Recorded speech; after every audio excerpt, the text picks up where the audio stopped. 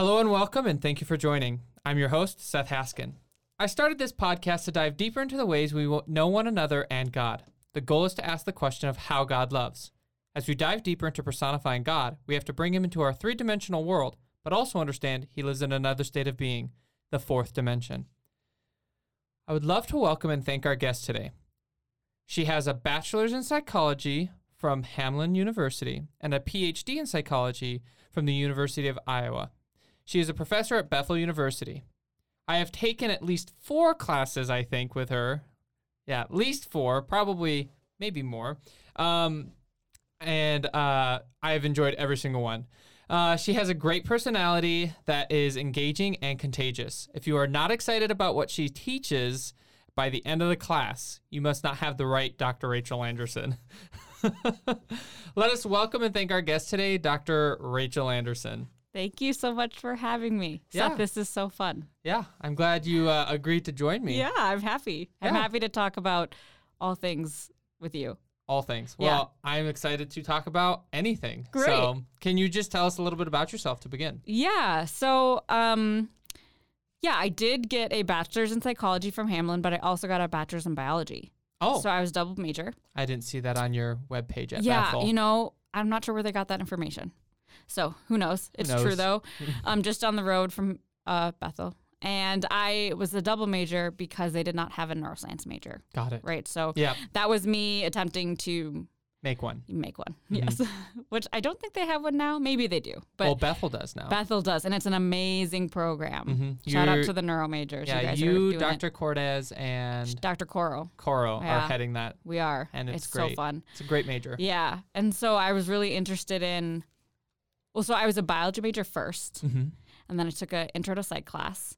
And that stuff was super fascinating, but I was interested in more of the mechanism, the biological mechanism behind behavior, right? So all of these psychological concepts that we're interested in, I was like, how is that happening in our body?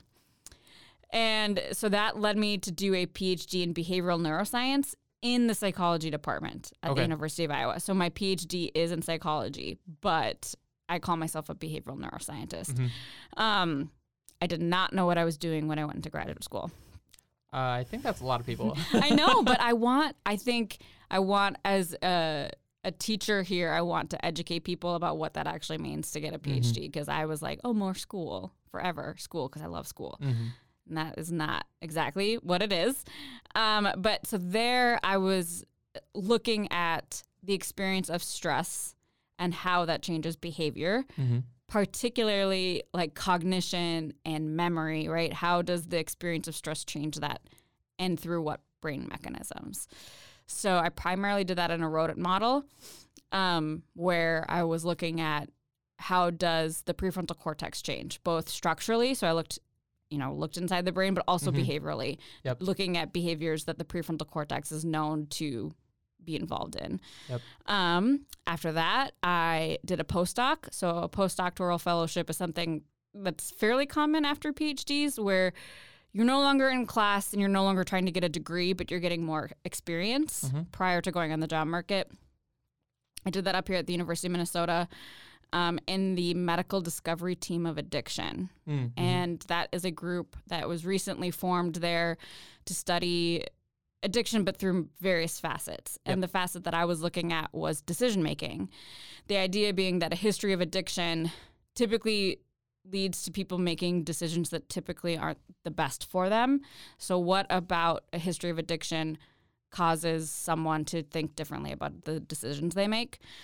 But I was only there for a year because I got this job At Bethel. at Bethel. Yeah. My dream job. Your dream job. Yeah. So did you teach before Bethel? I did, Okay. yes. So I taught it at grad school. I taught at the University of Iowa. Okay. And then at my final semester at the University of Iowa, I actually did remotely. While I was writing my data and my PhD thesis, I taught at St. Olaf. Got it. That's interesting. Yes. I was a cover for someone who was on sabbatical there. Yep. So besides your academic accomplishments, are there any other accomplishments that you want to pull out there? it would not be me to not talk about my running accomplishments. Yeah. Which is like I think I should let it go, right? I'm like, running is not who I am anymore, but running was a big part of my identity. So when I was in grad school, I was a semi-professional runner where I wasn't getting paid, but I was getting clothes to wear. Like they gave me clothes and would pay for my race fees. I'm a distance runner. I don't have any speed. So if you were to like challenge me in a sprint, I would most certainly lose, but I can go forever. And I'm currently training for a marathon right now with my husband. And how's that going? Are you beating him? Yes, he probably will not listen to this. Yes, I'm currently faster than him right now, but I've been doing this a lot longer. All right, so what's your husband's name and what's his mailing address? I can send him this podcast. Yeah, so currently we're doing that, and so I really love running. And then I have a 9-month-old, Miles, at home, and Miles is not named for running. Are you sure? Actually, I was talking about this yesterday with a colleague of mine, Dr. Fredrickson, and we were kind of talking about, a student asked me if Miles was named because I like running, and I was like, no. But also, subconsciously, probably yes. Yeah, the subconscious does crazy things, yes. as you would know. Yes. Alrighty. So you kind of gave like the answer to one of my first questions is what does an academic behavioral psychologist kind of do, and you kind of did that, research and stuff like that. But I'm happy to talk about it more.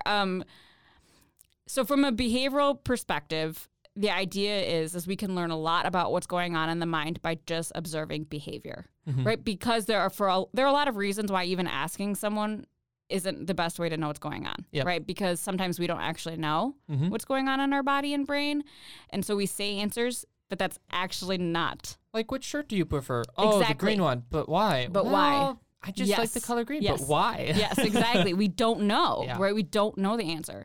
So, I mean, for animals, it's obvious. The only way we know what's going on in their brain is to look at their behavior. Yep. But, I mean, it's useful in humans, and too. In fact, most of the time tells us more. So a behaviorist is interested in behavior for behavior's sake. I also am interested in the biological mechanism. So I would not consider myself a true behaviorist in the sense of I'm not interested in separating brain mind from behavior, but I do think we learn a lot from behavior. And as a field of psychology and neuroscience has grown, I feel like we have really gotten into like, oh, we can record neurons and we can do all of these things, individual neurons. And so we don't need behavior. But the problem with that is that we can know what neurons are doing, right? I can know when a neuron is spiking and when. But if we don't know what the behavior is or what the behavior is for, what's the point of knowing what the neuron's it's a doing? very reductionistic versus like holistic type thinking. Yeah. Yes. It's one of the big battles in biology and stuff. Yes.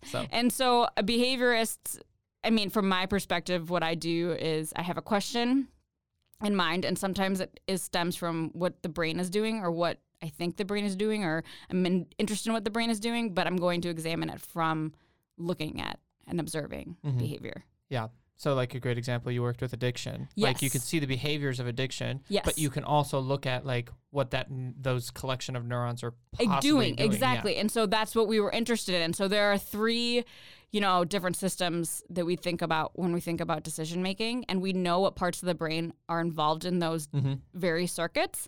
And so when I see an animal making a certain decision or relying on a certain system, I can make inferences about what the brain is doing because we know what brain regions are involved, right? So I can now look at this complex decision making system and say, okay, there's probably something going on with the striatum, making them rely more on habitual behavior. Yeah, and like looking at neurons can also kind of predict behavior, but not exactly. But yeah, we are getting a lot better at that, right? So we can now take neural recordings and based on that predict what an animal was doing. But you do need both, background. Right? Yeah, you need. I think we're starting to get a resurgence again, but there was a while where behavior was kind of thought as a lesser science. Yep. Because it doesn't have the fancy tools, and we're not, I'm not putting electrodes in your brain. I'm like looking at rats. Yes. What are they gonna do? Yes, exactly. And people are like, well, that doesn't take skill or whatever. That doesn't tell us anything. And I think I would argue the opposite is true. Yes. You need to know how to condition and train a rat to do something so that you can record later those behaviors. Absolutely, yes. Because then you have brain circuitry that's and wired it's not for that. as easy as people would think it is. Yeah, I would know. I'm taking conditioning and learning, so we're kind of doing that idea. Yes. So with all the information you have as a psychologist, like PhD, with a biology and like neuroscience field, but also as an educator at Bethel, I want to ask you some questions about relationships. Sure. So I always ask us the question. The question is, what comes to mind when you hear the word relationship? That's a great question. I think what for me comes to mind is connection between individuals. And I say connection because I think for it to be a relationship, it has to be more than like a passing, right? A connection between humans is more than just like I see someone on the street and I wave to them. That's not a relationship.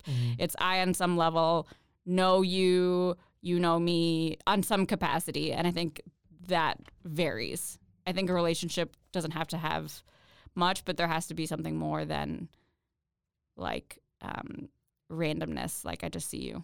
But it can be with anyone. And I would put animals in there too. I definitely have a relationship with my dog. Yeah. Yeah. You love your dog. I love my dog, yes. Yes. So do you categorize relationships consciously, subconsciously? Do you have like different ways of picking out relationships? I definitely have conscious subgroupings that our culture has told us are meaningful, right? So I have friends that like, and unfortunately they kind of goes into a box, right? I have friends, I have colleagues, which sometimes transfer into the friend group, right? I am married, so I'm in a relationship with my husband, marriage. I have a child, so I'm a parent in that kind of capacity. So I think I consciously have groups of friendship or groups of relationships that I box people into. Do you think they're like Venn diagrams, though? Sometimes they can overlap? Yes. Okay. Yes, I do think that. I do think that, but I think at some point, once the overlap becomes more, they actually, like, right, so I have colleagues, and they are technically colleagues, but I think of them as friends first because they've so much of that overlap has happened where I don't even think of them as colleagues, even though by definition they would still be a colleague. Yeah. Do you draw clear lines sometimes between relationships?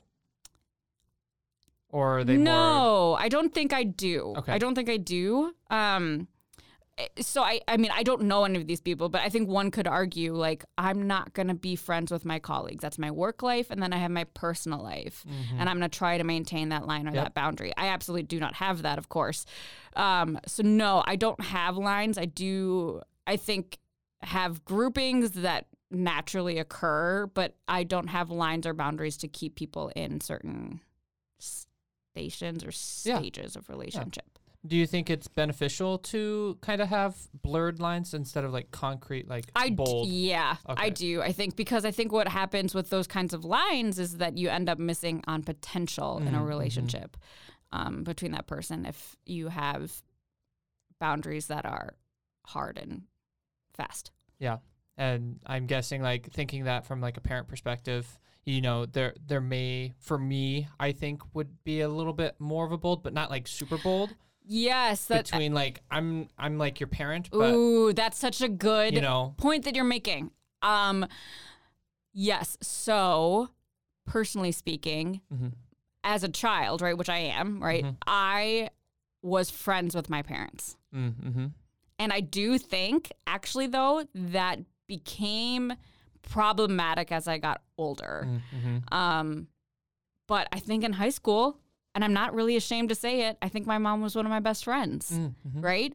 And then what happened, though, was there got to be a point in my life where I needed probably more parental oversight, and that was hard given my perception and the way we acted was more friendly. So I think that's a really interesting point. And the problem is I want to be Miles's friend. But that is going to make it really hard well, I think to impose certain boundaries that I'm going to have Yeah, I think as he gets older. I think there's a balance though. There's Yeah. I don't know if there's necessarily a middle ground. I think there's a balance. Yes. There is I'm your parent first, Yes. but I can also Be your friend. Your friend. Yeah, I think for me, as he gets older, that is going to be a challenge. Like the one that I'm going to have to really like work on. Yeah. Yeah. So, well, and what better way than to try it on the first child, right? Yeah, right. I mean, the guinea pig. The guinea pig. Are of the you a family. first child? No, I am the second to last. So How- I of wasn't how many? quite spoiled. Okay. But there are 5 of us total. So it goes my brother Tyler, Cody, Jacob is the middle, Tyler's the oldest, me, then the youngest, Jeremiah. You're all boys. All boys. Your mom had 5 boys. Yes. That poor woman. She loves it though. She says it all the time though. So maybe it's because we spoil her. I don't know. Oh, that's so sweet. I hope Miles spoils me. Yeah. Yeah, no, I think first children are the like, what even does it mean to keep a child alive? We're Yep. going to do all the things. We're going to give them all of the anxiety. And then we figure it out. Yeah, there are definitely like personality traits to, I think, differentiate. I think there are. I think there are like traits that are much more common in firstborns than lastborns, for example. And they could be flipped depending on the parenting. I think so. Like they're like, oh, we're just gonna like be Yeah, nonchalant with the yeah. first child, and then they're like, oh wait, now we gotta be stricter. I think, but I think that's a lot less common because when you Yeah. have a kid, you can read as much as you want to read, and nothing will give you any idea of what you're getting into. And I know that's such a cliche. I say it as a fresh mom that I had no idea what I was doing, and I thought I did. I'm very intelligent, and I read, and I've taken child's development classes, and I was like, nope, no idea. We're figuring it out. I think that goes for anything, though. I think so, Like, too. You read self-help books, and you're I do like, t- I oh, do, I can too. do this. And then, like, you have that memory, or, like, you're teaching a class like Yes, conditioning and yes, learning. yes. And you're like, oh, I know all this. Yeah, and then you have to But it actually, happens. Yes, but the stakes are a lot higher when you're raising a human. Oh, yeah. Yeah. Definitely. Yeah. So, what comes to mind when you envision a relationship with God? So that's my answer is different now. Yes, that's why I ask it. Yeah. Along with not knowing what to expect when you have a child, you cannot understand the love. Mm-hmm. Like, it's a love that it overwhelms me with love. And it's truly in this unconditional sense of, I really think he could do anything, and that love is going to like still be there. And I don't think until you're a parent you have that capacity to understand that. Mm-hmm. And I see myself in such a different light now because I know that God loves me like that. Mm-hmm. Which you can like imagine like, oh, like, you can kind of say like God loves me unconditionally and he loves who I am no matter what. And you can have those words in your head and even believe them. But until you kind of love like that, you don't understand like how much Or experience something experience. similar. Yes. And so I can now see though and understand how I could be a total screw up and God is going to love me like through it all and like so intensely love me. Mm-hmm. Right. And it actually has made me love myself a lot more because before, I mean, it's like, how could someone love someone who like screws up or whatever, all of these things, and you're so hard on yourself. And then you realize that, I mean, so to me, the short answer to your question is I see God as a parent figure who loves me like I love Miles, and that love is crazy. Yeah. I think And even still, I don't think we can understand the way he loves us, but I think I'm closer than I was before. Mm-hmm. Yeah. I think it's so hard to understand who God is and how he Yes, loves. I mean, yes. that's why I started this podcast. Yes. Because it's like, well, why would God love, Yes. this, Yeah, and you hear like Jesus loves everyone and God loves everyone, and you see all these people who you have trouble loving, and you're like, okay, I don't get it, God. Like, you want me to love this person, you love this person, and it's very hard. But if you're thinking about God as someone who loves his children, like the way they talk about it, right? Then you start to understand. And honestly, I love everyone. Like now as a teacher, I'm like, oh my gosh, someone loves you so much. And I'm thinking about their parents. Like I'm thinking about you guys as just being like someone's most loved thing. And it honestly has changed the way I see the world It sounds so stupid to say. No, but it I really think it's does. like changing your framework about how you view God, because maybe when you were younger, you thought God was just like this policeman or a giant Santa Claus in the sky. You do the right things, you get presents. Yes. And now it's changed. It's totally changed. And I think that's been one of the coolest things about being a parent is seeing that change, or to have that change, that revolutionary change. Yeah. Yeah. So we're going to dive into the inner workings of the mind. Awesome. As, students of psychology and neuroscience, and as a professor of psychology and neuroscience. You teach a class here called Conditioning and Learning. Yes. We've talked about this already, and I love it. Yes, I mean, great. I love this You stuff. have to say that right now? I appreciate it anyways. Yes, I have to say it, but I would also say it outside of class. Okay. So, and this moment. Okay. Some of the things we learn in class, I think, can be quite applicable to the way we view like people and the way we know people. Yes, and I hope how, so. like, addiction works, per se and stuff like that. I mean, there are other classes as well, but this class kind of gives like the behavioral aspect of it, which is, I think, important to understand, because some of the times we don't have electrodes that we can plug into someone's head all the time. Yes, correct. So behavior, I think, is something that we need to observe more when it comes to relationships. Yes. Do you agree? I totally agree. Yes. So can you give a fun example of something that you teach / learned in conditioning and learning that you maybe apply in a daily life? Oh, man. Or sometime in your life? Okay. I mean, the reality is, for good or for bad, so many things are learned, right? Things that you don't even want to teach someone necessarily are learned. So I'm going to start with an example that I hope a lot of people have seen as kind of a reference of what I'm talking about in the extreme. Yep. But I suppose The Office is kind of old news now. No, everybody still watches. Okay, cool, great.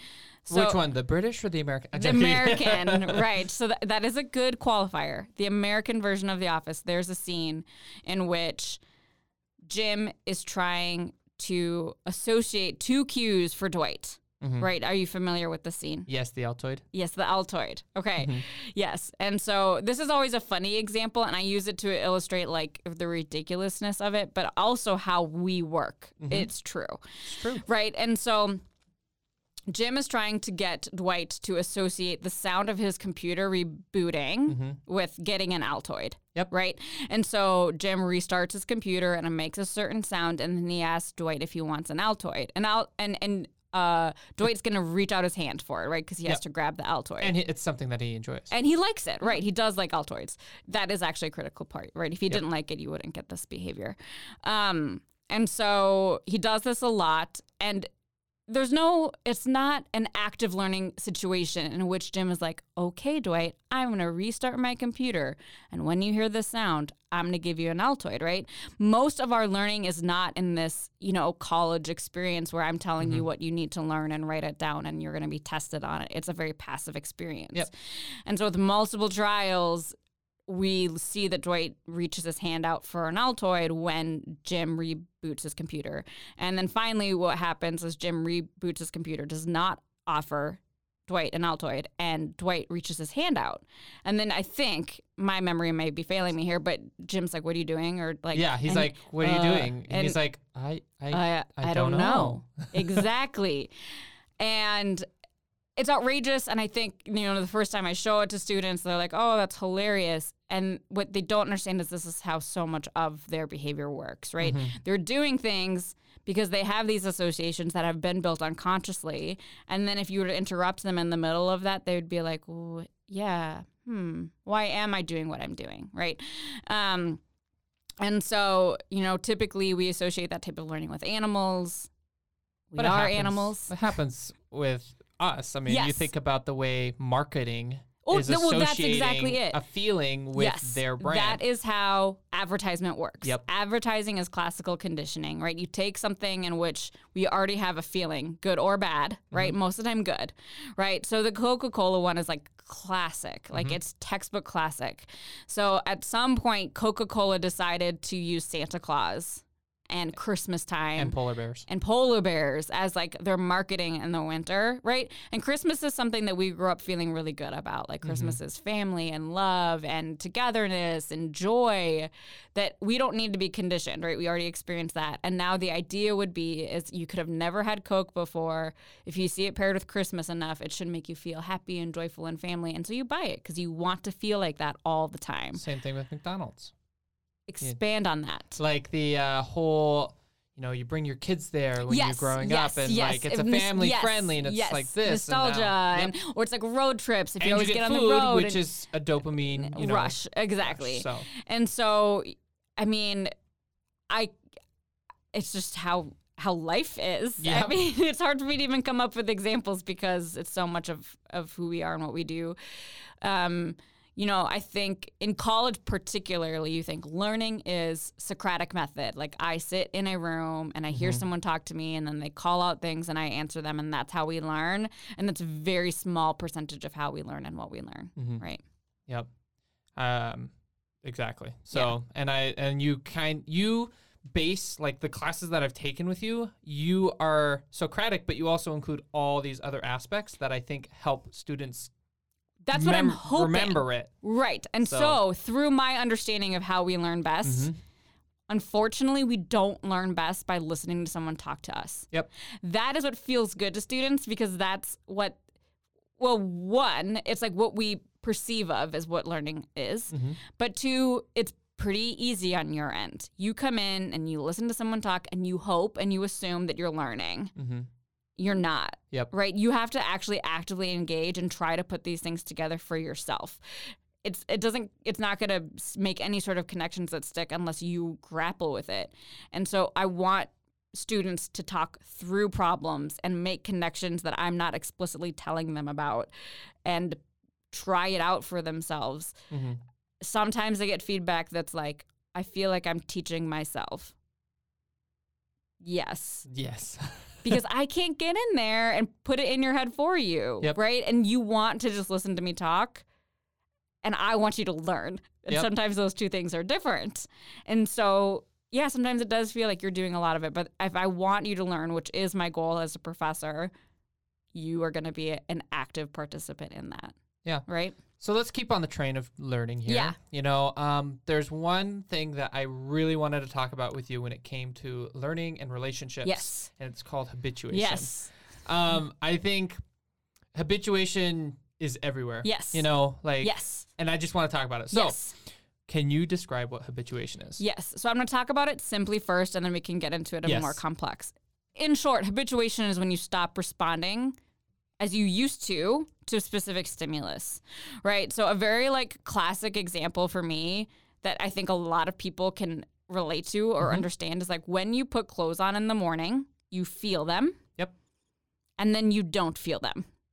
Like you've habituated to that feeling, right? You're not constantly feeling like you have something on your arms or legs or whatever.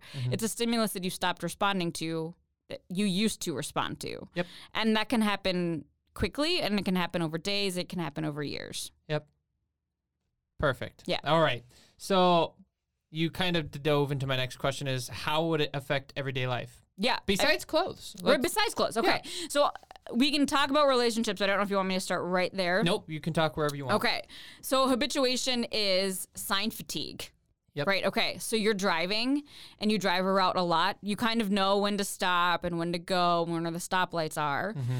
What the speed is. The speed is, right. All the things. You're actually not paying attention to the signs at some point. You have habituated to those so much so that I know where my exit is. I don't even have to look at where Road 43 is. Yeah. So much so that sometimes you can drive and you end up where your destination is and you don't really remember any of the drive. So this is why if you've ever noticed traffic changes, they draw your attention to it. There's a lot of signs that traffic change up ahead. We have changed something. You need to start paying attention because you're used to a stop sign here and now there isn't one. Or now there is one where there wasn't. Classic example is changing traffic lights to roundabouts. Yes. People just go, yes, oh, nope. Yes, exactly. And so they know that you've habituated to all of those signs and signals around you, and you're not noticing changes, right? And so they have to be like, there's a lot of signs typically right before and after a change in traffic Big signals. orange ones. Yes, to be like, what you are expecting is no longer there. Start reading signs again, right? Like pay attention. But it's the same with like COVID, when people were putting up a lot of hand washing signs and things. At some point, people stopped seeing them and reading them and taking them in. And so science would actually suggest that you move the signs periodically, because otherwise you're like literally ignoring what's right in front of you. You don't see it. It's just habituation. So there are things like that. But it's habituation to your daily coffee, right? You become habituated to the feelings of the sensation of coffee. You could become habituated to the classroom in the sense that what might have given you, you would have increased attention when you first got to class as a freshman, right? Like you are a freshman in college. Everything's new. Everything You're is away new. from family, everything. You're away from family. You feel a lot of pressure to do well. You come into a class and you are feeling like maybe anxious or excited, and you are super, on your A game. That does not last long. And by midterm or first semester, you see students like they don't feel what it was when they first got to college, right? It goes away. You've habituated. And most of habituation is purposeful, right?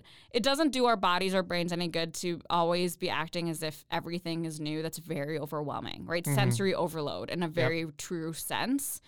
But it's also disappointing because what happens is, I'll just speak for myself. My husband and I have been married for 5 years. I've known him for 8. When we first met, we would talk all night, and I just would get like almost sick to my stomach when I was around him, And now it's like, oh, hey, how was your day? Like it just loses its like intensity.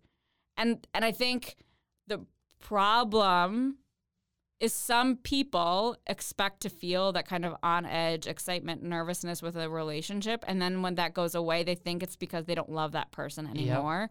And it's just a biological phenomenon that is supposed to happen. Yeah, because when you are around, let's say, a crush. Yeah. Like when you first meet them. Yeah.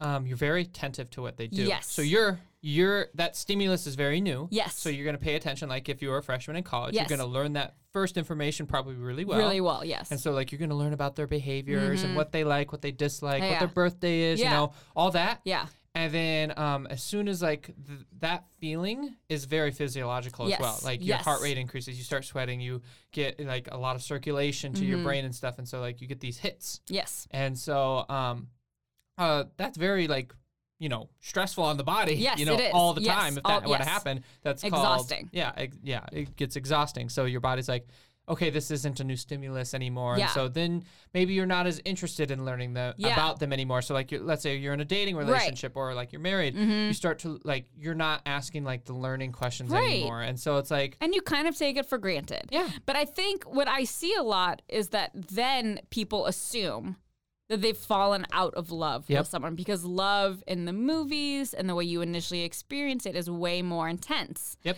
And when that intensity goes away, I understand why people feel this way, but it's just not true, which is, okay, well, we've lost the spark. Mm-hmm. I really hate that saying. Like, there's no more chemistry. You didn't lose the spark. Mm-hmm. I mean, of course, some people do fall out of love. I'm not saying that's not possible, but when you're equating that feeling with love, you will fall out of love with everyone. Mm-hmm. I mean, it's just impossible to maintain that level of physiological arousal, like the heart rate and the sweating and the super intense interest for a long time. Yep. I mean, there are things you can do to get back there. It requires effort and work and kind of a mind shift. Yeah. But it makes me sad when I mean, this is no longer, like I'm not in college, right? So I'm not hearing about people's loves lives that much. But like with friends and stuff, and it's like, oh, it doesn't feel the same. Well, it's like, of course it doesn't. And that's actually good. You feel safe and comfortable and you know them. Mm-hmm. So of course you don't feel like, who is this person? Like I'm with a stranger. It's so exciting to figure out who they are. Like, of course. Of course. And that's why I want to talk about it, because I think it's something that people don't necessarily realize unless they don't take conditioning and learning or like do their own reading or something. Right, exactly. Movies do a big disservice. Yes, they do. Unless you're the, like I love Into the Woods, the second act. You know, it's like after the happily ever after, what happens now? Yes. Or like those types of movies. Yes, like, and I think we are starting to get a more broad range, but particularly for like the teenagehood or even younger. the rom-coms and stuff, it just sets up a very unrealistic expectations of what relationships should look like and feel like.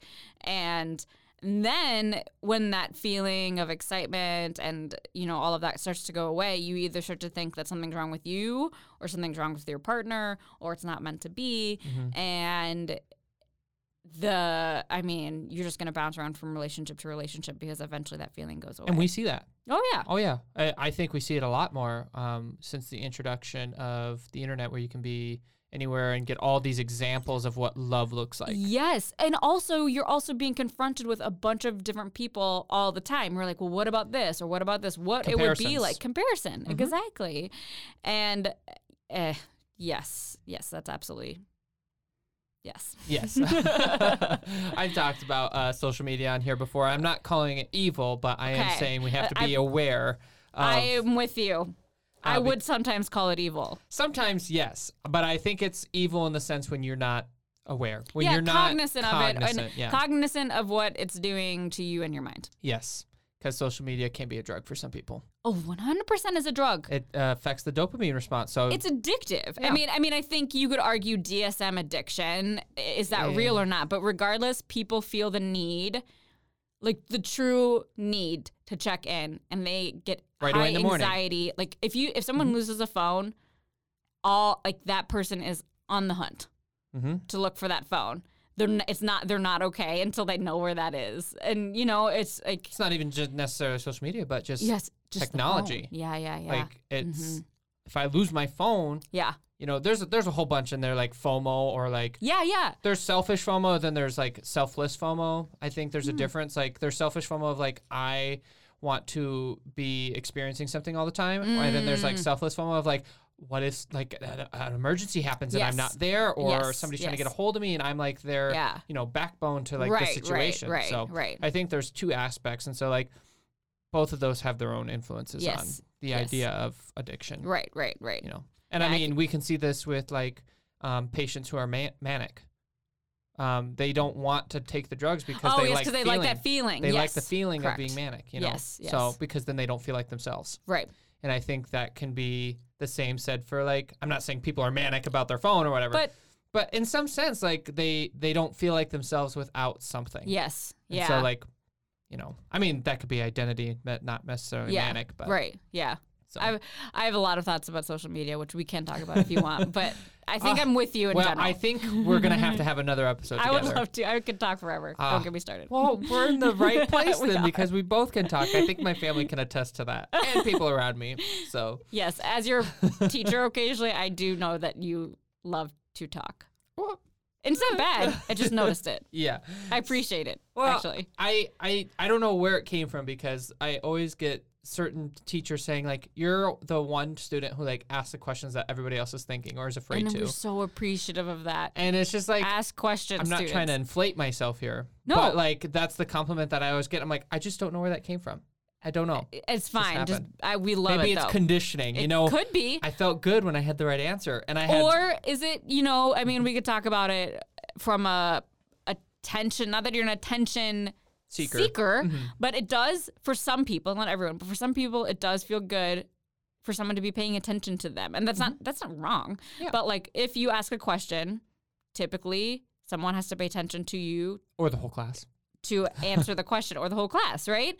And for some people, that would be reinforcing. Now, people who don't raise their hands, typically that's a very aversive stimulus, which is why they could have a lot of questions and they won't be asked because they would hate for someone to look at them, right? Or for me to look at them or whatever. Yeah. Potentially. Yeah. So I'm going to kind of bring it back to the God aspect of things.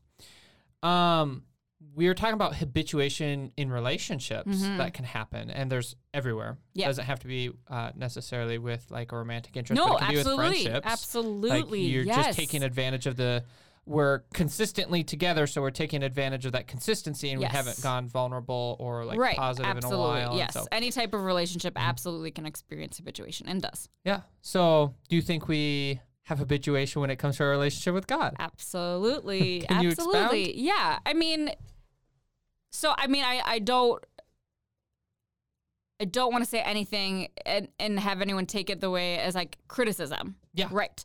But I do think habituation happens with God, particularly if you have come to just accept the relationship you have with him and not question it at all. Okay. So I love that you said that. I have more to say on that later. Okay. Let's continue though. So I think any person is vulnerable to this, right? There's not a type of person that's like not going to necessarily habituate to that type of relationship with God. But I would say that if you, a stereotypical example of this would be you grew up with a family of faith and you went to school, church and the Sunday school, and this is what you did and this is what you believe. And you go to Sunday every day, but you're like not listening, right? You're just like there. You're doing the motion thing, right? I think going through the motions is something that I think a lot of people can relate to. You kind of just habituated to like, yes, I believe in God. Yes, Jesus loves me. And it's not like that's as deep as kind of it goes, right? For a lot of people. And then what I'm hoping, and now what I think I see a lot in Bethel students actually, is they come here and maybe it's something in their class or a friend or in chapel or whatever that makes them like wake up and be like, whoa, you know, I actually haven't thought about that in my relationship with God. Like, I don't know what that means for me. And then you start to think about it. Or they're getting questioned about how they believe. Exactly, yes. And that, I think, is when you kind of get out of your habituation bubble, when you're starting to be like, what is my faith? What does it mean to me? Why do I, right? Which is the, you know, question that as a behaviorist, that's what we're interested in, the why do you? And then when you're not necessarily wrestling, but if you're in a search of, or more of like in conversation with, I think that's when you can get away from that habituation phase. But then you will go through seasons of habituation again. You get comfortable with the relationship that you have and what this means to you. And once you do something regularly enough or think something regularly enough, it will become background. Yep. Right? I'm not saying it's bad, but it's just a reality. No, that's what the Bethel bubble is. Yes. You know, yes. The Bethel bubble, for the audience who doesn't know, is basically, so Bethel's Christian campus, and you're surrounded by a big faith community most of the time, and you can become habituated to this faith community even when you are being challenged.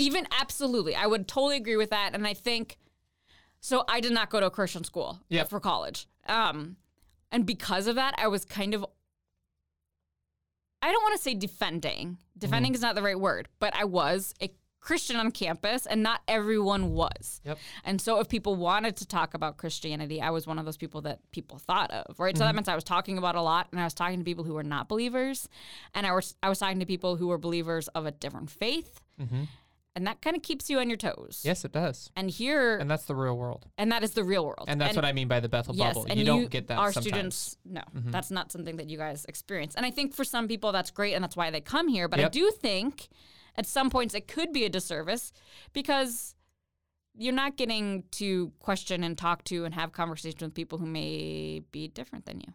Yeah. And it's not a bad thing to have doubt in your relationship with God. I would say it's expected. And honestly, I would say for people who think they've never doubted, I doubt that. I doubt that. And I also then question how much you're actually thinking about your relationship with God if that has not been a season for you. Yep. Yeah. So.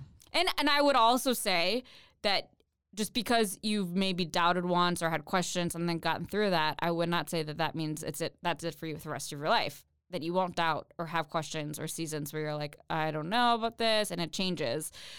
Just like a marriage changes with various times and stages of life, so should and will your relationship with God if it's an active part of who you are and what you believe.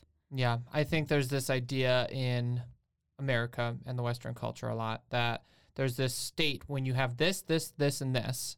Life is good. Done. It's done. Done. You don't have to worry. You finished it. You finished it, and you will live the rest of your life. And that's not how life is. It is not at all. Because the person that you married 5 years ago, right? Yes. 5 years ago, is not the same person they are today. And won't be in 15 years from now. Yep. And you won't be. Yeah. And that's why I think I will probably renew my vows when I get married, because I'm renewing with a new different person. Yeah. Absolutely. And I think it's a healthy way to think about it. Yep. And it doesn't have to be expensive. You could do it on the beach. On a vacation or something. I don't know. Oh, that's expensive. Let's just say you can go to the courthouse. Or just take a moment and be like, I'm recommitting to you, like, in who you are. You don't even need, I mean, it's fun to celebrate, right, with family and friends, and, like, we've made it 15 years, we're going to do another 15, like, we've seen some things, and we're recommitting to the and we're stronger next because stage, of those right? things. Yep. But, or, I mean, my husband loves Excel, and he loves data and tracking stuff and all of these things, and we, like, audit our relationship. Like, what is going well? What needs some work? Whatever. And when you do that, you get a sense of, like, recommitment of, like, we're doing good, and I feel loved here, and I feel seen here, and I feel heard here. But this is what, you know, like, this has changed for us, and you're starting a new thing, and that's taken up a lot of your time, and I need this. And it's it gives you an opportunity to recommit and get out of the habituation of this is the way we do things, and I'm not even seeing you, and we're just doing life simultaneously instead of doing life together. Yep. That's an interesting. Yeah, I like that. Simultaneously together, you know. Yeah. Two different things. You will hear people say, like, oh, like, we're just roommates, right? Like, we're just, like, living in the same place, but, like, having these separate lives, which is what for a lot of people roommates are. You don't want that in a marriage. No.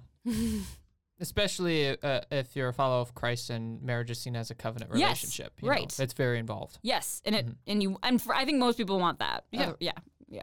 So, bringing that back to God when it comes to, like, renewing your vows with God. Yeah. You know. Yeah, like, I think you can audit your relationship with God too. I mean, it doesn't need numbers or spreadsheets, but it's that would be funny though. I mean, you could for those of us who are data inclined, right? But it's a kind of a questioning of, like, where do you feel strongest in your connection with God? Like, where are you seeing him in your life?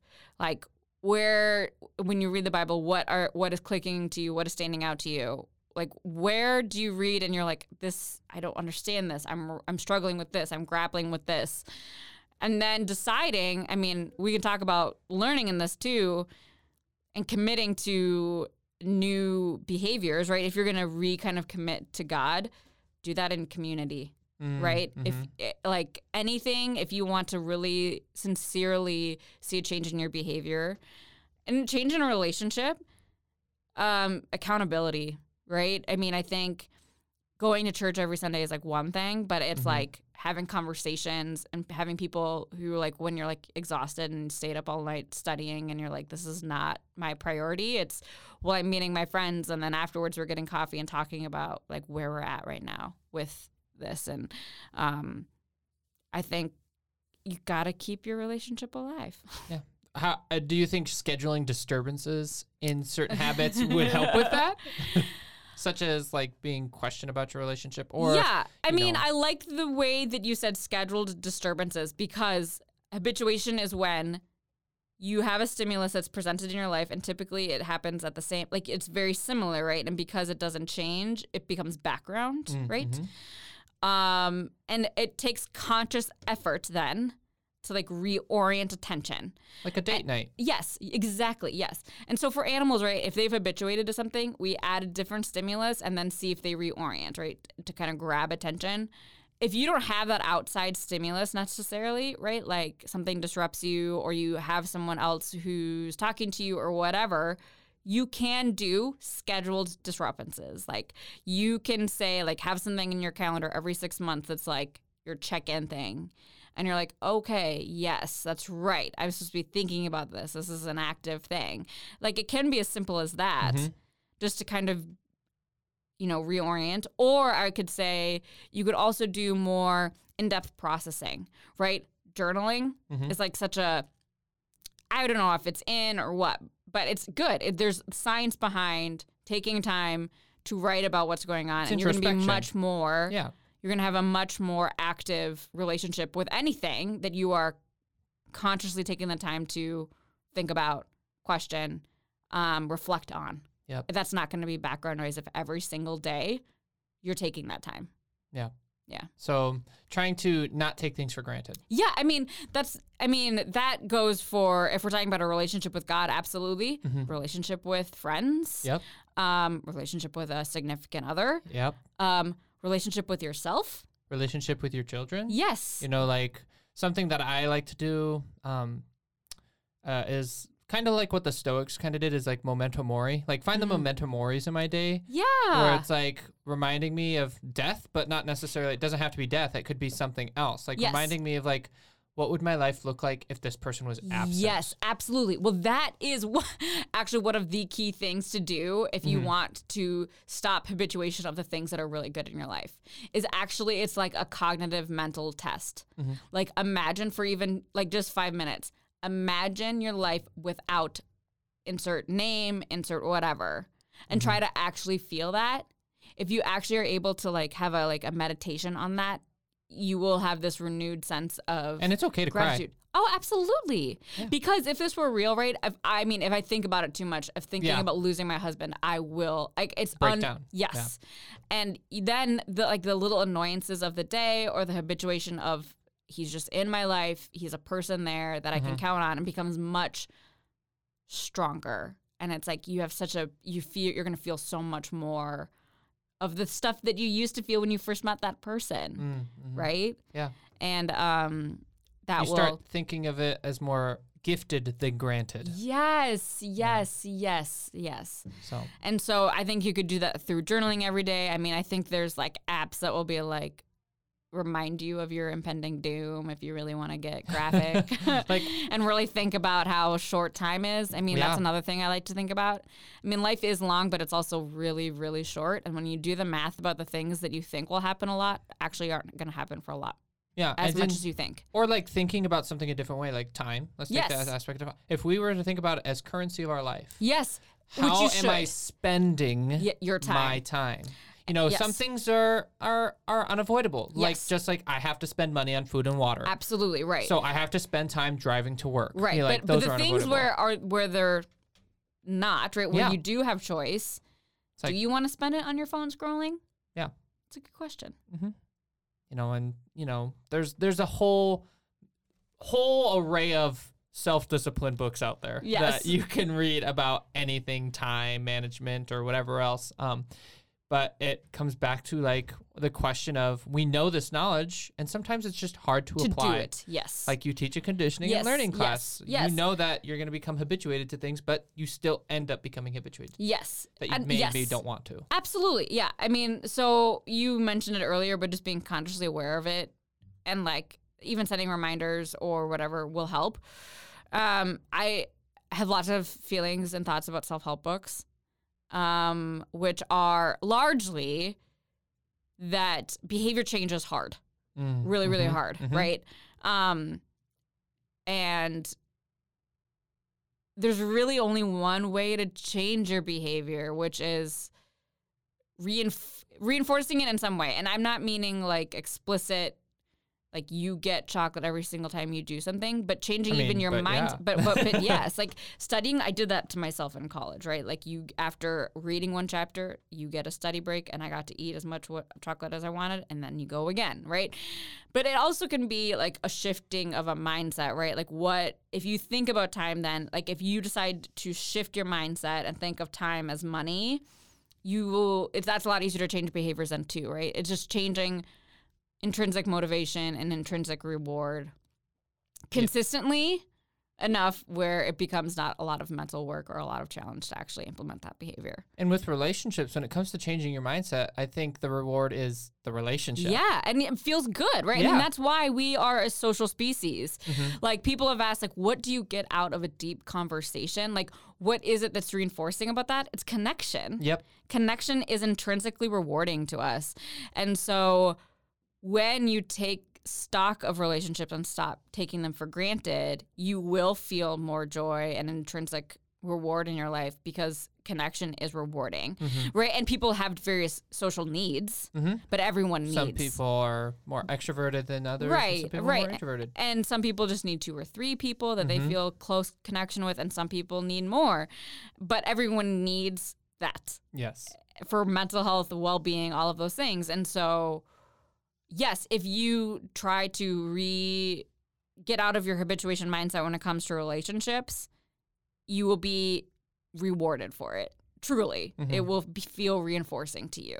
Yeah. But it is an active practice. It is. It's a mental discipline, like growth mindset versus fixed mindset. Absolutely. This is talked about almost everywhere. Yes. Because it is the determining factor for if a behavior is going to change or whatnot. Yes. And so if you decide, you know what, I'm going to take stock of my relationships, I'm going to put in things to make them stronger, right? I'm going to call, I'm going to thank someone, I'm going to acknowledge someone or tell them how much I appreciate them, and I'm going to do that on a regular basis. Most important people in my life. Yes. Give them a text or a call. Absolutely. Every week or whatever, 2 weeks or whatever.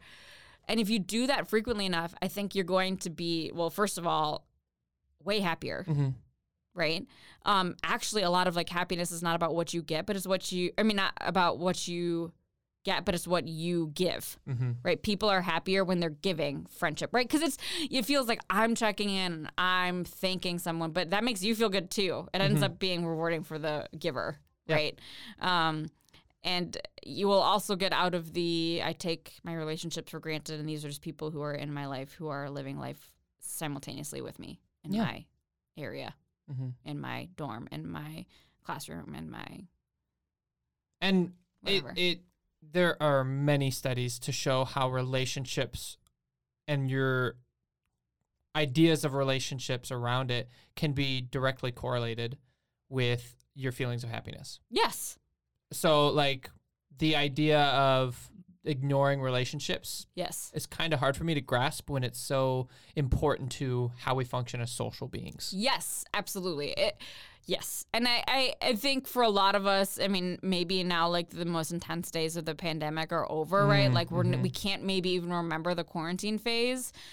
But I think if that didn't tell us how strongly we needed a social connection, I'm not sure what it's going to take. But I think this idea that we were all not by ourselves necessarily, but we were isolated in some capacity from one another. If that wasn't enough to be like, wow, this is something I should prioritize and really like make sure that I, take care of, I don't know what will. I mean, I haven't seen anything like that in my lifetime, and I hope never to again. But unfortunately, we've already habituated to it. Most of us. Yeah, and I think the active part about that, because like people can come out of COVID and expect things to be the way back. And that won't. And it's just because everyone experienced a traumatic event of like being isolated. Yes. And so that experience can have other psychological effects. Yes. Like you feel like you have loss of control over your life. Right. And that's a big determinant factor for like how you feel, perceive and feel anxiety and depression and stuff like that. And so like if you start to change your mindset, and this is cognitive behavioral therapy, right?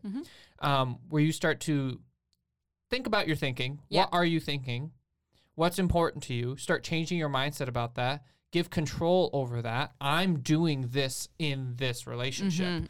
And thus that relationship is going to get stronger, but you also feel some sort of control over that relationship, and then that control can go everywhere else. And I'm not saying be controlling. No, but it like does feel like you have a sense of agency. Agency, thank you. That's a better word, agency. Yes.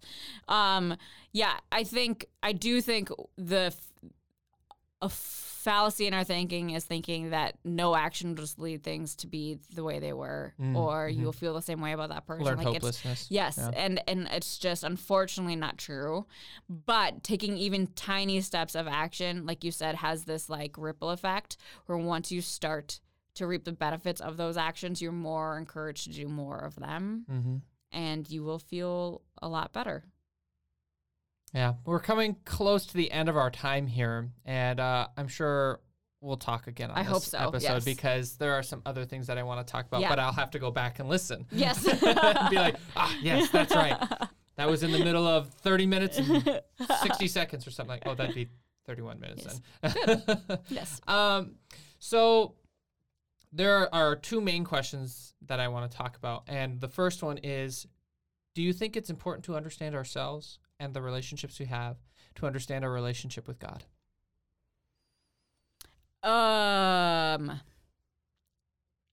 No. Okay. I don't.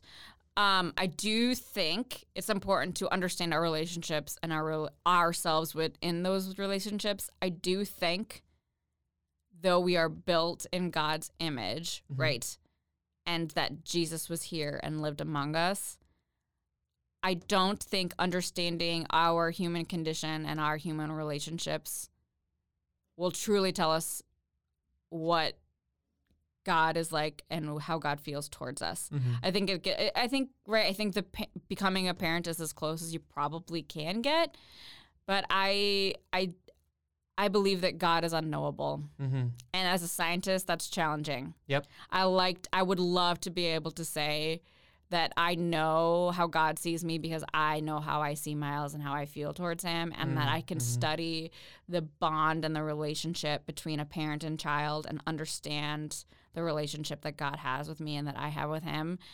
And I don't believe that to be true. But it can give you some sort of insight. Not fully, but yeah, like, I do just think some. we get there, and I do think it's made me change. It's made me see the world differently. It's made me see me differently. I have a lot more grace with myself and love for myself. I just want to be realistic with the sense that I do appreciate and believe it to be true that there's mysteries about God that we'll never know. And for better or worse, actually that kind of gives me comfort because otherwise I'm going to try to reduce him into something that I can study and quantify. And I think that loses a lot of the power that God has. Yeah. And my last question is kind of already answered in this podcast.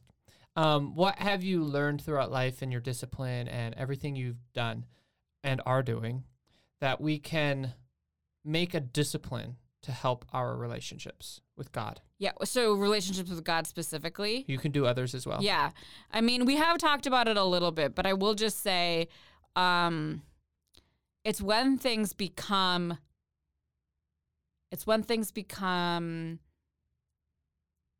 routine and in the background where we stop active